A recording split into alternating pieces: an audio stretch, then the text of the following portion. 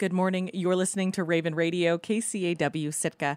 I'm Erin Fulton, and joining me via Zoom this morning, I have Natalie Sattler and Eric Jordan here to talk about the Alaska Longline Fishermen's Association's upcoming projects, the crew training program, and some local Sitka training that will be taking place as well. Thank you both for joining me this morning.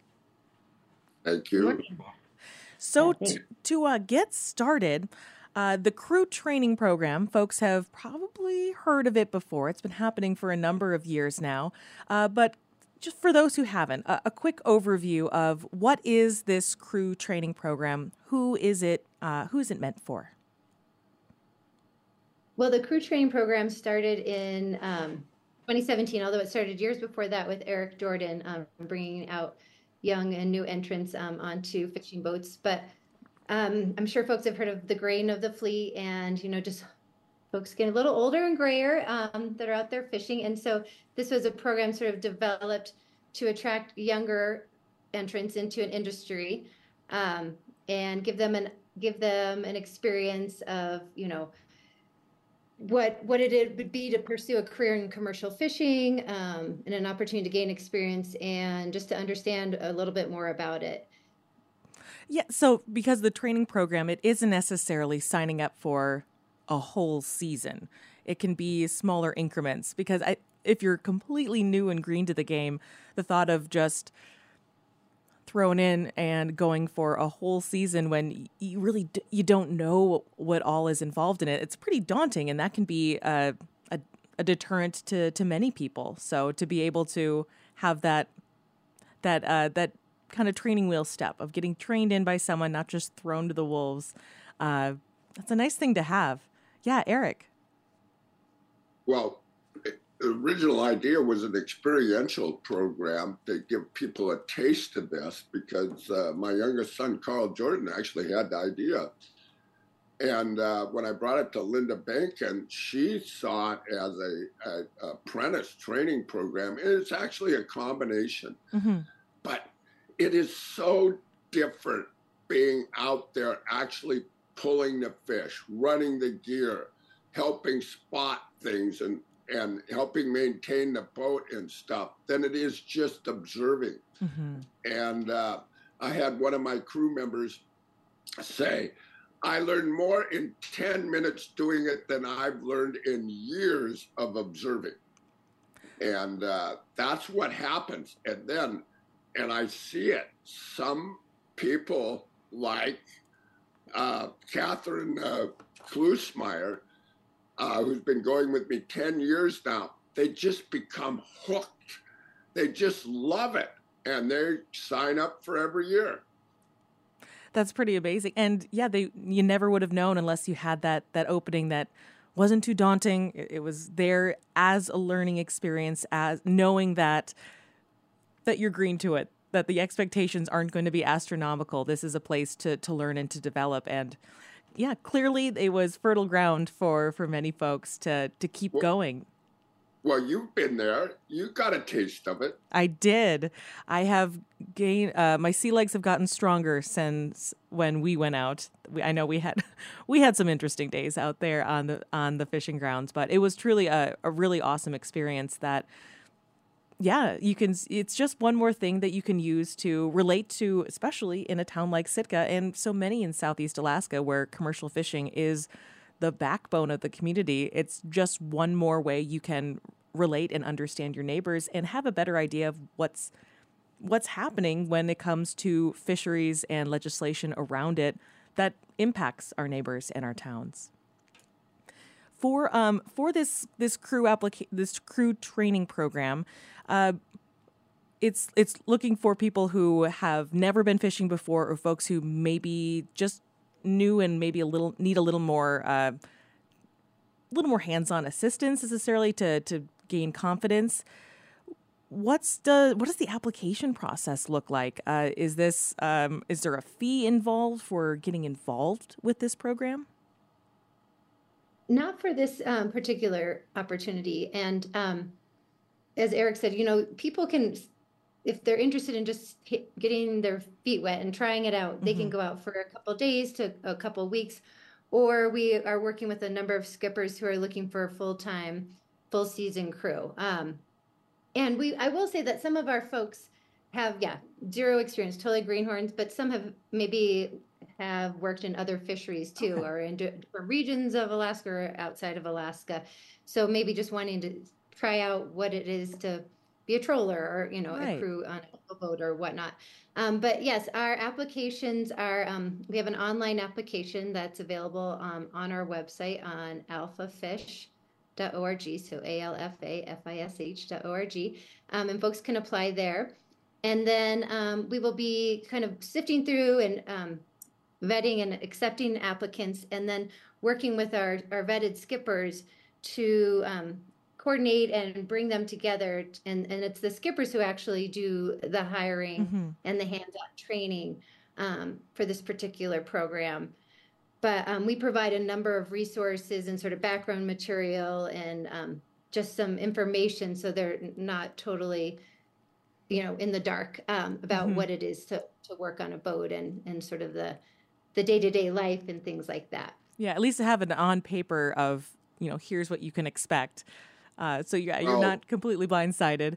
I guess oh, yes, Eric, go. Just one thing. For example, women are a lot of times anxious about going. So I almost always crew pair an inexperienced woman going for the first time with an experienced woman. And that makes it a lot more comfortable for women who might be anxious about applying and ending up on a boat with a guy by themselves. And our other skippers are similarly trained and sensitive.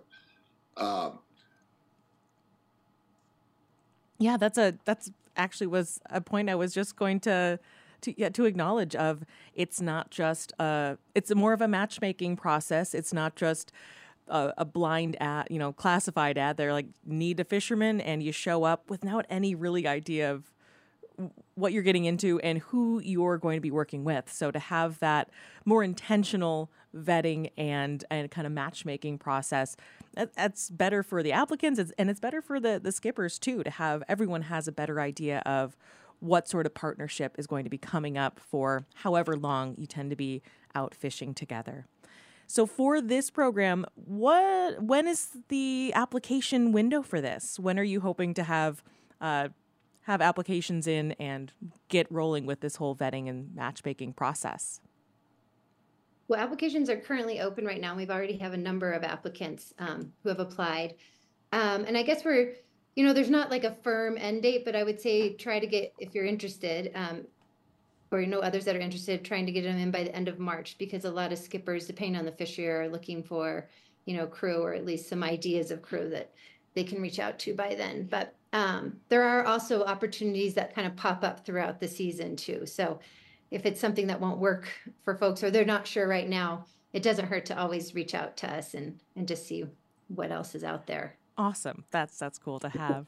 Now moving on to another training program, this 3-day in-person training that's happening in Sitka. What does this training involve? Is this adjacent to this crew training program? And how did it come here to Sitka? What's the origin? So this is sort of in conjunction, and I guess an extension of already our crew training program. But the Young Fisherman Development Act passed in Congress, I believe, in late of 2020. And through that program, NOAA and the National Sea Grant provided funding opportunities to sort of expand crew training throughout the U.S. And so Alpha is partnering with the Alaska Sea Grant and the Alaska Marine Conservation Council and AMC.